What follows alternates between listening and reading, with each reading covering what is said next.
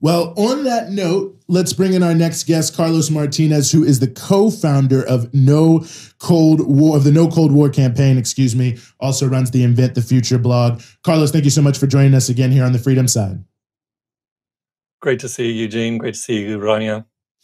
Well, before we get into it, and as you undoubtedly heard, Carlos, there was quite a bit of discussion in the United States that seemed a little unreality. But I want to just, for people who maybe miss it, play a quick clip here of both President Biden and President Putin discussing sort of generally how they felt things went and what are some of the things they're working on.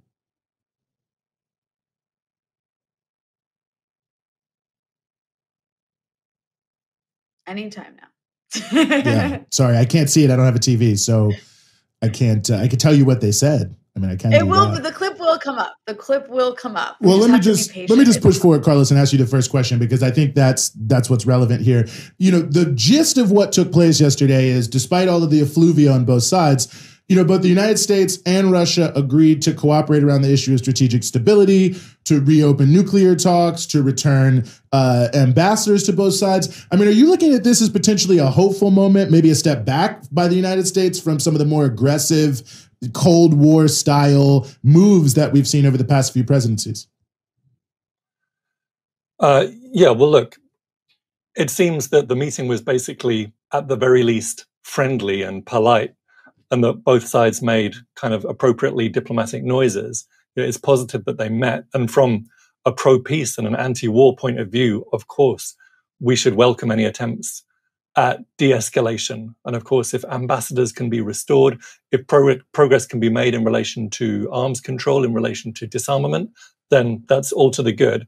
And I think the whole thing represents a little symbolic victory for Russia, in the sense that the US, in spite of its enormous and its enduring frustration at its failure to bring Russia into its orbit, the aim was to establish Russia in a stable, subservient role within the US-led imperialist world.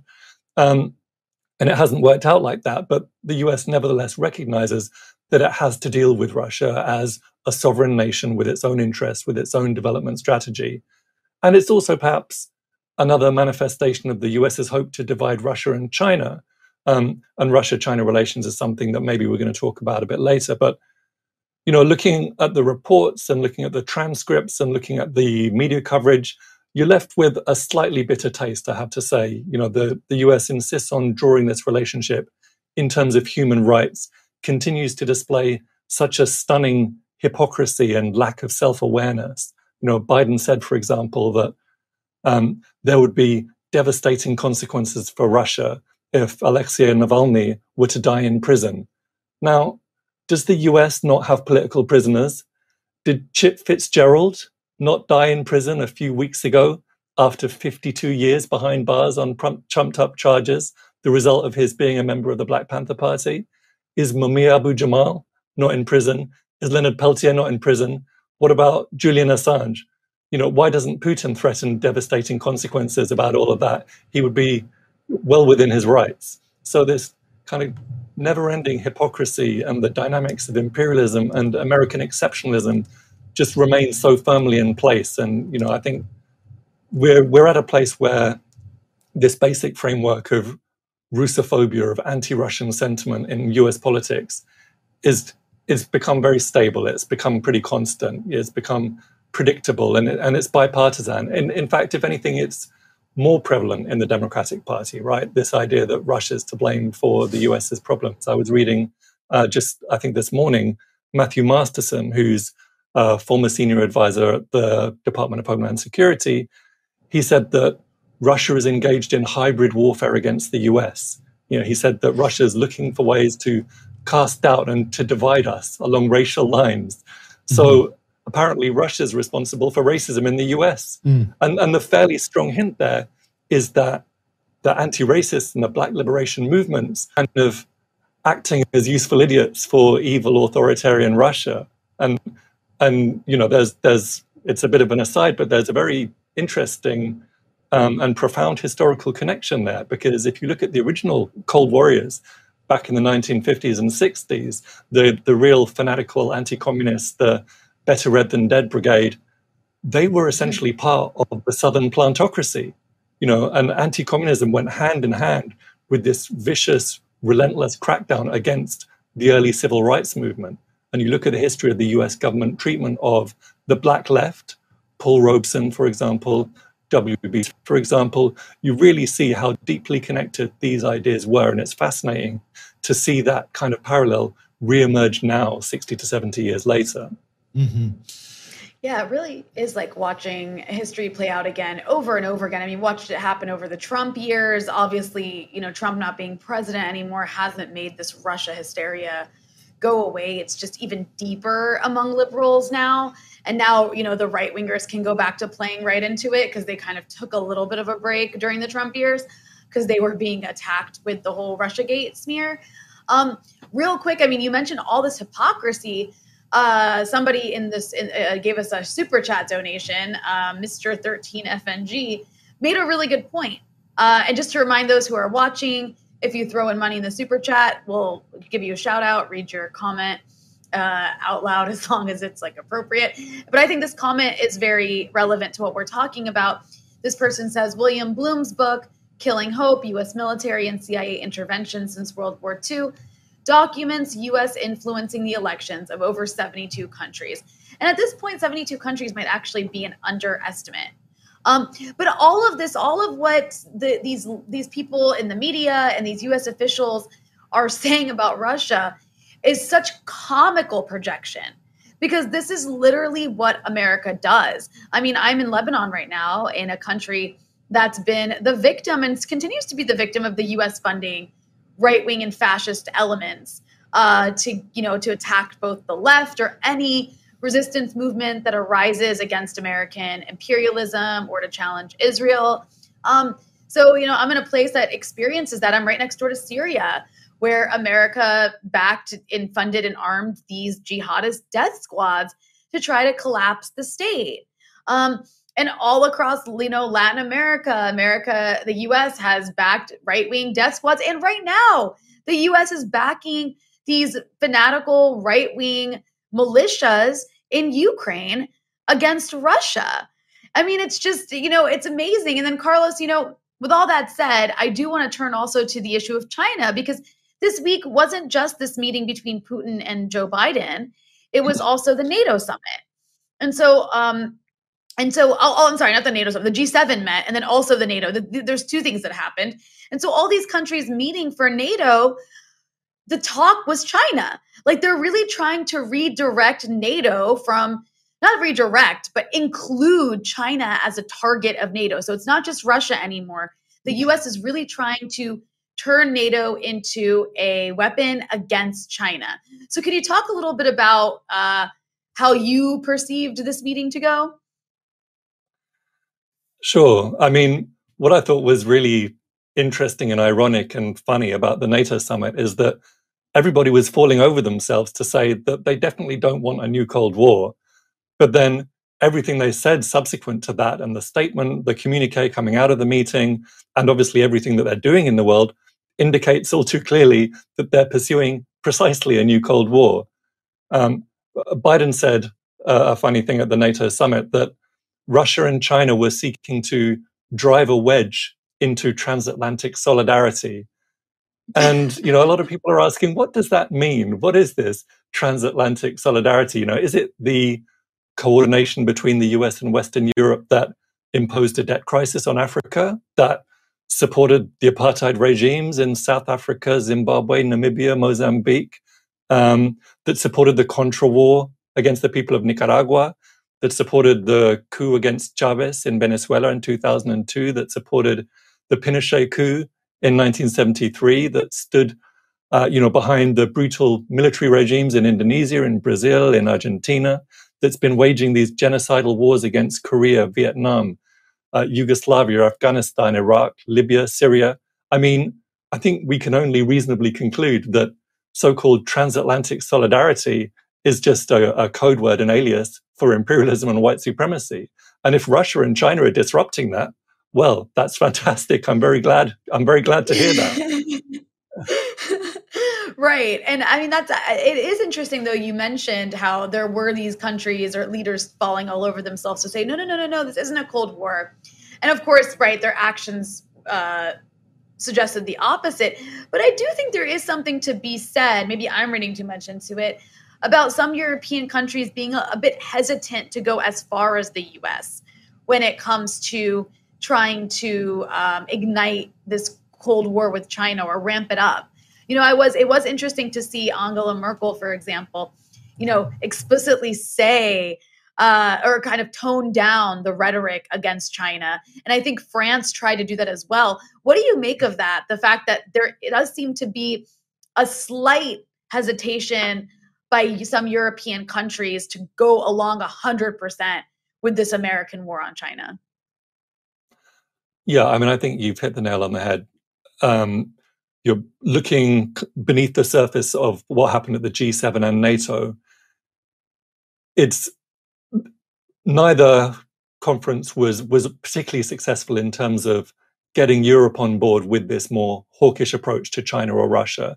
You know, Biden's whole foreign policy is predicated on building an alliance, right? That includes the US, that includes Britain, Europe, Japan, India, Canada, Australia, against China in particular. And, you know, the situation in each country is different. But what we saw at the G7 and what we saw at NATO is that, okay, Britain is, you know, which is where I live and am based, you know, Britain's totally happy to go along with whatever the US wants. But the EU continues to have its own separate interests and at least some level of foreign policy independence. You know, the EU is China's largest trading partner, and China is its largest trading partner. It would be economic suicide for the EU to position itself unambiguously within the US-led new Cold War attack on China. German trade with China last year accounted for around $250 billion. You know, when we talk about these massive numbers, it's difficult to get a sense of the scale. But $250 billion is a lot of money. I think the global annual GDP is about $72 trillion. So $250 billion is a lot. So Europe needs to work with China for the sake of its own basic economic interests. So if that means that Biden is looking like he's probably not going to be as successful as he wants to be in terms of creating this, you know, alliance of so-called democracies, a G7 plus 3, you know, the G10 they've been talking about, a democratic alliance, or getting the Quad together in terms of waging this campaign of China containment and encirclement.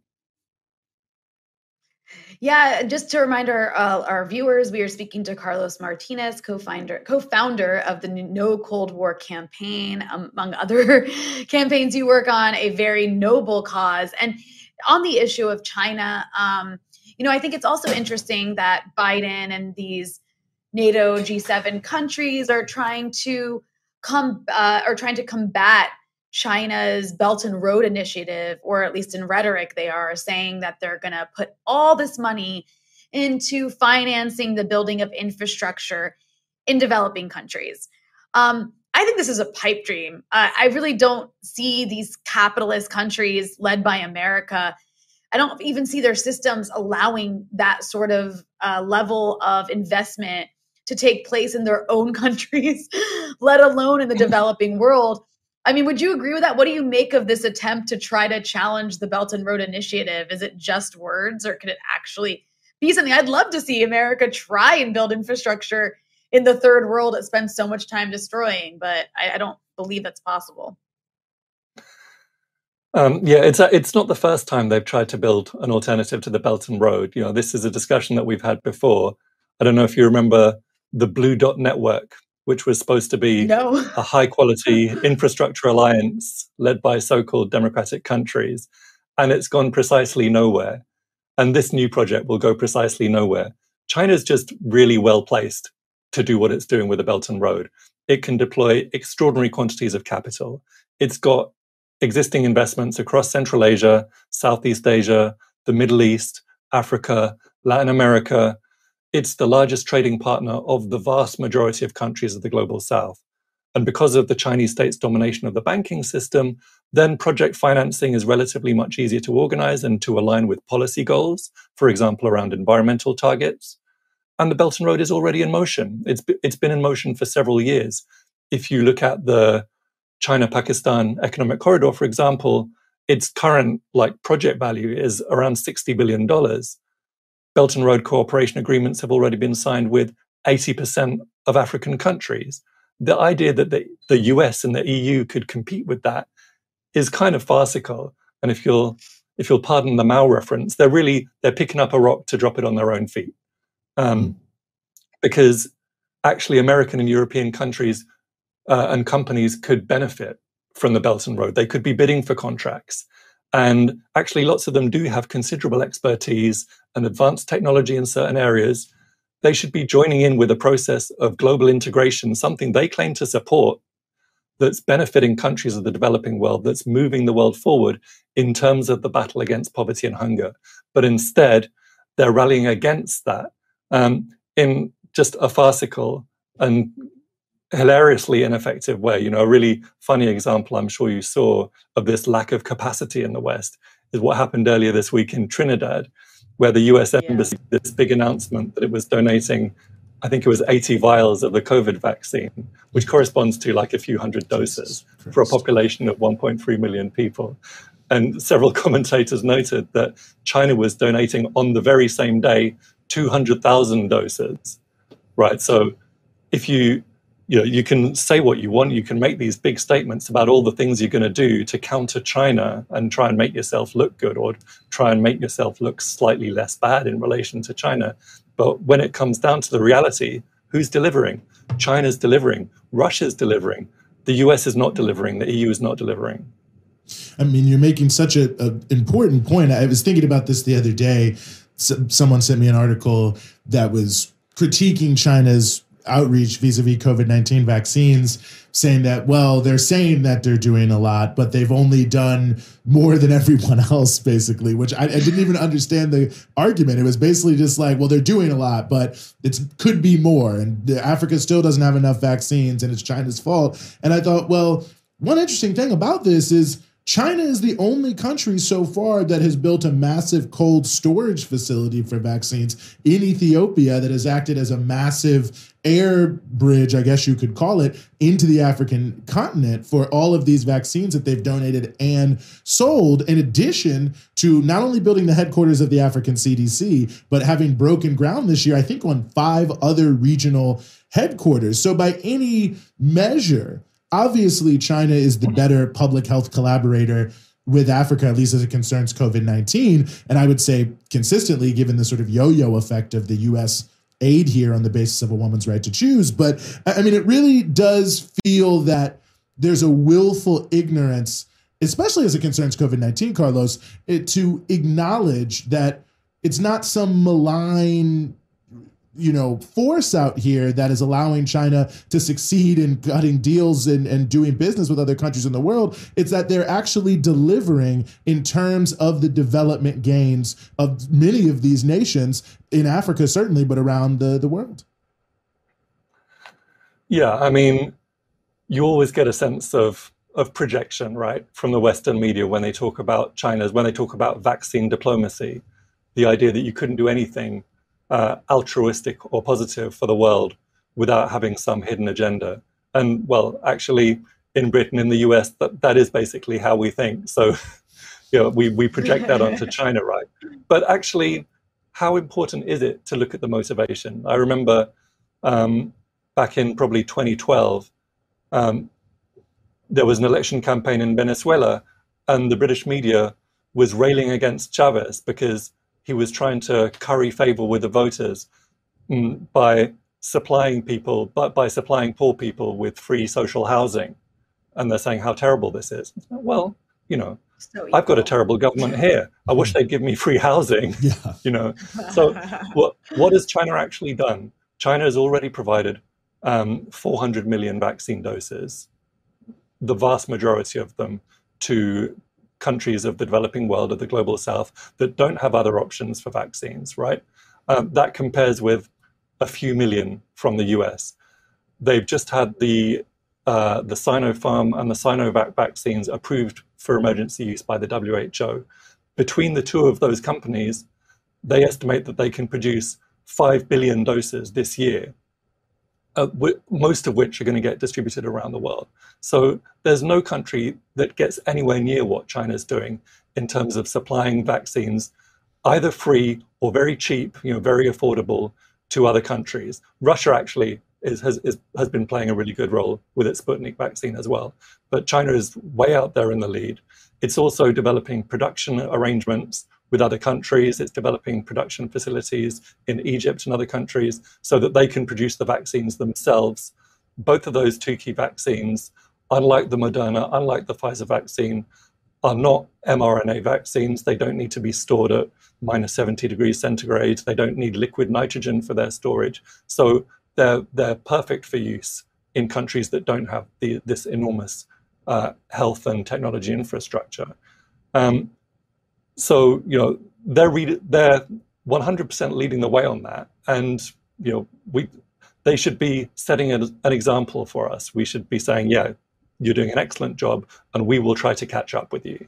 That's what the situation demands. We're in a pandemic. We're in a very serious situation that's threatening the lives of millions and millions of people across the planet. We shouldn't be playing politics. We shouldn't be point scoring. We shouldn't be backstabbing. We should be coordinating at a global level. That's what China's asking for, and that's what we should be demanding of our governments in the West. I wonder, we've seen the G7 meeting, we've seen the NATO meeting. There's all these contradictions inherent in both of them. I mean, at what point, Carlos, do these so-called multilateral institutions start to become more anachronistic? I mean, we've already seen, obviously China was spearheaded the Shanghai Cooperation Organization.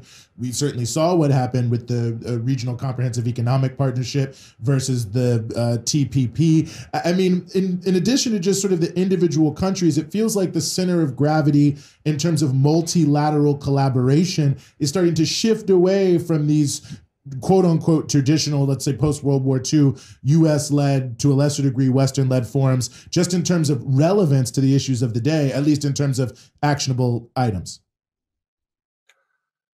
Yeah, it's funny you should say that. Jeffrey Sachs released an article this morning basically saying that the G7 should be wound up. It's time to kill the G7.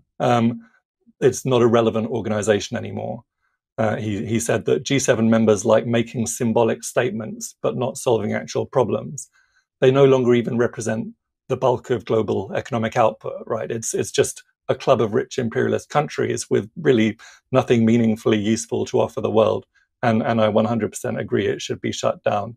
And we've got much more appropriate forums for dealing with the global problems that we definitely face, that we definitely need, as a species, as humanity, we 100% need to coordinate around pandemics, around climate change, around war, around poverty, around education. I totally stand for multilateralism and global cooperation, but G7 is not a useful forum for that anymore.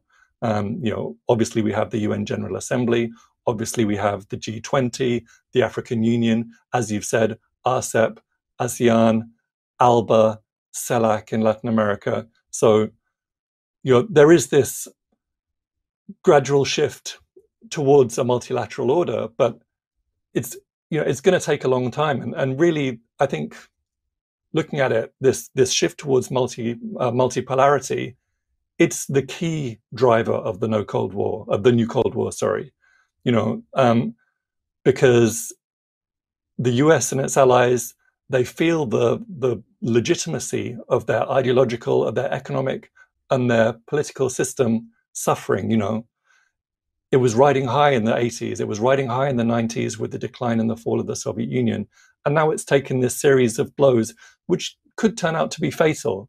We were supposed to enjoy a peace dividend after the Cold War. There were no more major enemies. And yet suddenly we're launching genocidal wars against Yugoslavia, against Afghanistan, against Iraq, against Libya. Wait, does this mean capitalism has an inherent tendency towards war and destruction?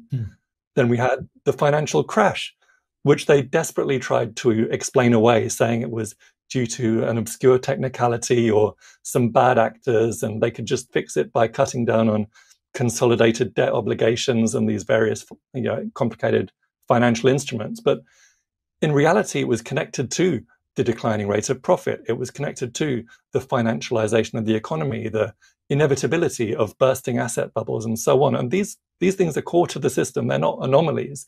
You can find them in a standard Marxist analysis of capitalist crises.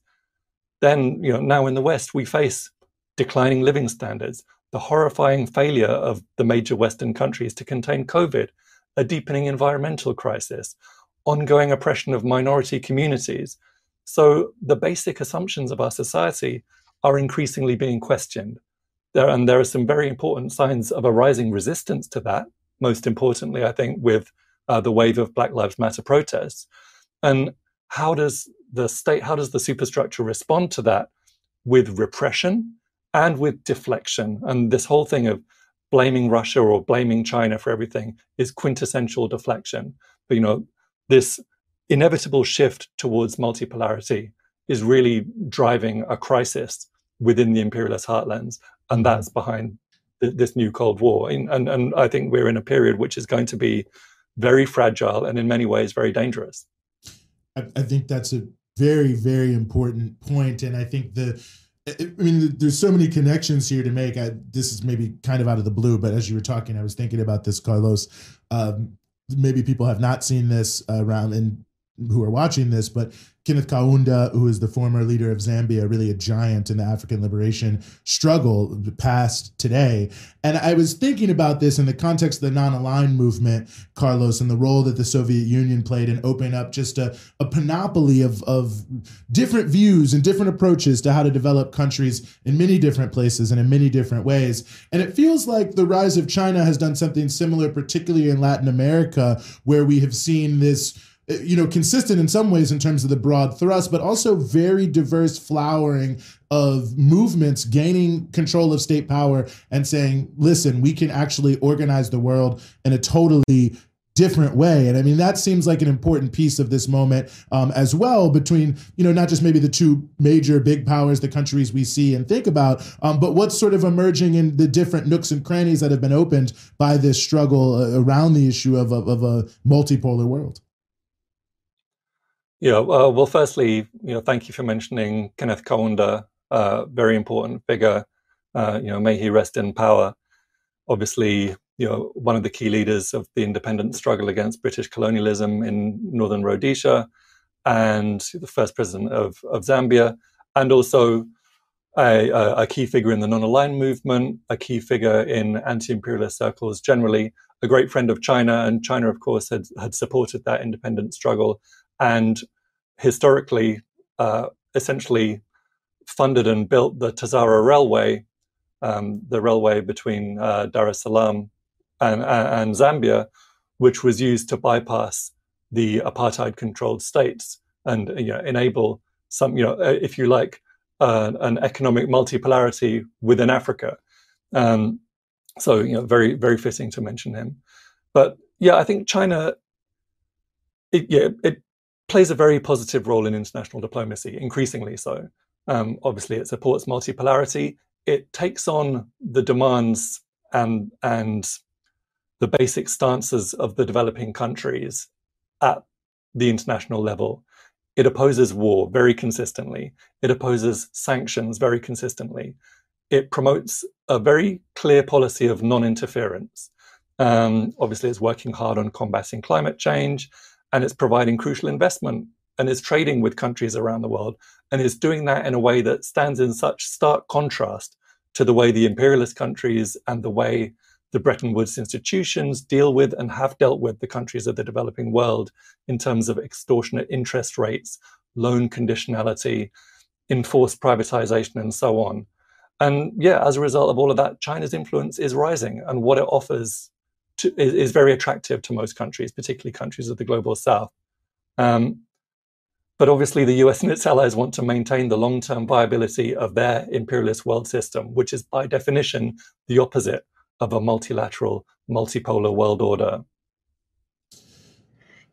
Just being, living in the Middle East, you can see the difference so clearly. And I think this is what a lot of people in developing countries see when they look at China versus the US and how they deal with their countries.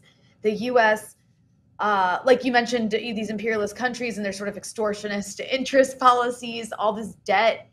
The US and its allies impose these policies of basically like they impose a system on you. Like if you want us to help you anything, if you want us to give you debt relief, you have to institute these neoliberal austerity policies that are really going to hurt your population and decay your country and lead to all kinds of corruption and just, leave your people in complete destitution. Whereas, or the US is bombing your country if you try to resist that, or the US is starving your country with sanctions if you try to resist that. Whereas China isn't doing any of those negative things, plus actually tries to make these partnerships where they build things, whether it's ports or, power stations or just basic infrastructure that a lot of developing countries are lacking. So, it's interesting to see the US try so hard to project this image of China's evil ways, but I don't actually think that it works in the developing world where people have a real tangible tangible policies they can look at that affect their daily lives. Like China just built a port and then America's like denying us funding for something or like is putting our officials under sanction. Yeah, that's right. And China is, as China is emerging as a technology and science powerhouse, and it's sending rockets to Mars, and it's taking pictures of the dark side of the moon. It's innovating on 5G, on AI. It's innovating on clean energy, on nanotechnology and whatnot. It's also sharing those technological advances and cooperating with other countries. It's launching satellites for Bolivia. It's launching satellites for Ethiopia. China and Cuba have opened a joint biotechnology research center in Hunan, and the two countries are working together on a universal coronavirus vaccine. Compare that with the way the West or the imperialist world has engaged with the developing world over the years. They have deliberately and systematically cut those countries off from science. They've deliberately and systematically cut those countries off from technology and from education. The way China looks at it is, this is how we've developed. This is what we've done. We think we've got a formula that works pretty well. And we're super happy if countries in Africa and countries in Latin America can take that on, and we're completely willing to help them.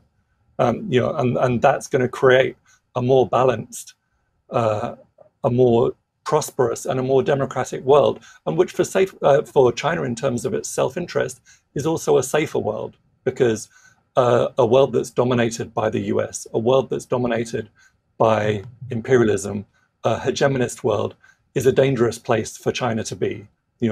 Any socialist country in history can tell you that existing in a world dominated by imperialism and US imperialism is really tough. To be forced to build what Michael Parenti described as siege socialism, it's a tough situation. Much better if there's some balance in the world, if you've got a multipolar world, if it's not dominated by a single power that militarily, economically, diplomatically, culturally, ideologically is able to exert so much influence and so much power. I'd actually like to ask you one quick question, Carlos. I think it's important because it's a claim I see a lot among people who don't either know what imperialism means or maybe they're confused. How do you respond to this claim? Because sometimes you see it among, I think, progressives in the West. This claim that China is an imperialist country. They talk about Chinese imperial, like China's just like America. It's an imperialist country. You just kind of explained China's role in the developing world. It doesn't sound like imperialism, but how do you respond to that common claim among some progressive circles? Yeah, you had an interesting chat with Prabhat Patnaik about this, and he made far more profound points than I ever could.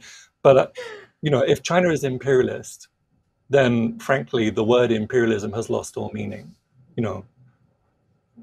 There's imperialism. It means empirism. You can't have imperialism. Doesn't just mean trading. It doesn't just mean foreign investment, right? Imperialism means domination. Okay. If you look at the way the European powers and the United States and Japan have treated the countries within their sphere of influence, they've played a role of domination.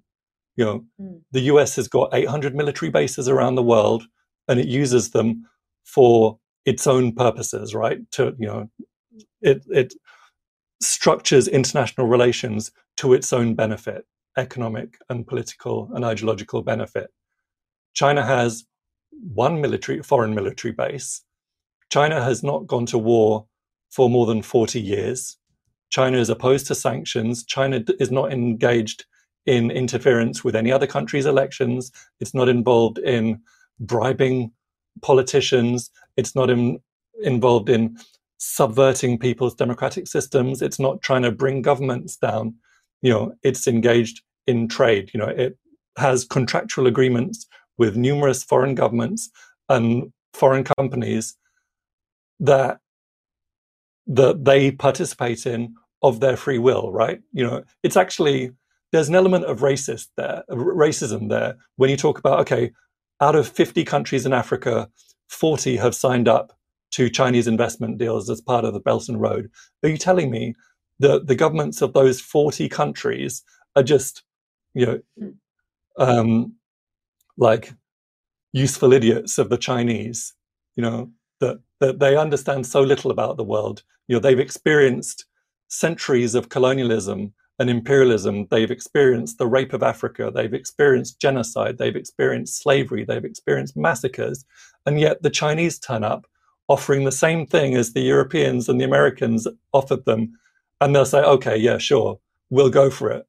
That's incredibly patronizing, actually. That's I would say, despicably rude and Eurocentric and racist. China is a trading country. China's obviously got lots of capital, economically very successful, and it's exporting a lot of that capital, as well as importing capital and using foreign direct investment at home. But that's not the definition of imperialism. The definition of imperialism has to include domination, and you simply can't find examples of that. And to give another example, look at progressive Latin America, the so-called pink tide in Latin America, in Venezuela, in Cuba, in Nicaragua, in Bolivia, in Argentina, in Brazil, up until recently. China was hugely important to assisting and aiding and financing that. Chavez is someone who knew a little something about imperialism. Chavez had a fantastic relationship with China. He visited Beijing 6 times during his presidency. China was providing a lot of the funds that were used for social programs in Venezuela that have changed life incomparably for the masses of Venezuelan people. China came to Cuba's rescue.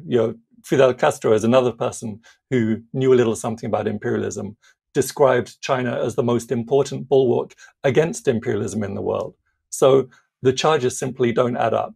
It's actually part of new Cold War propaganda to denigrate China like that and to say, neither Washington nor Beijing, we don't take sides between the US ruling class and the Chinese ruling class.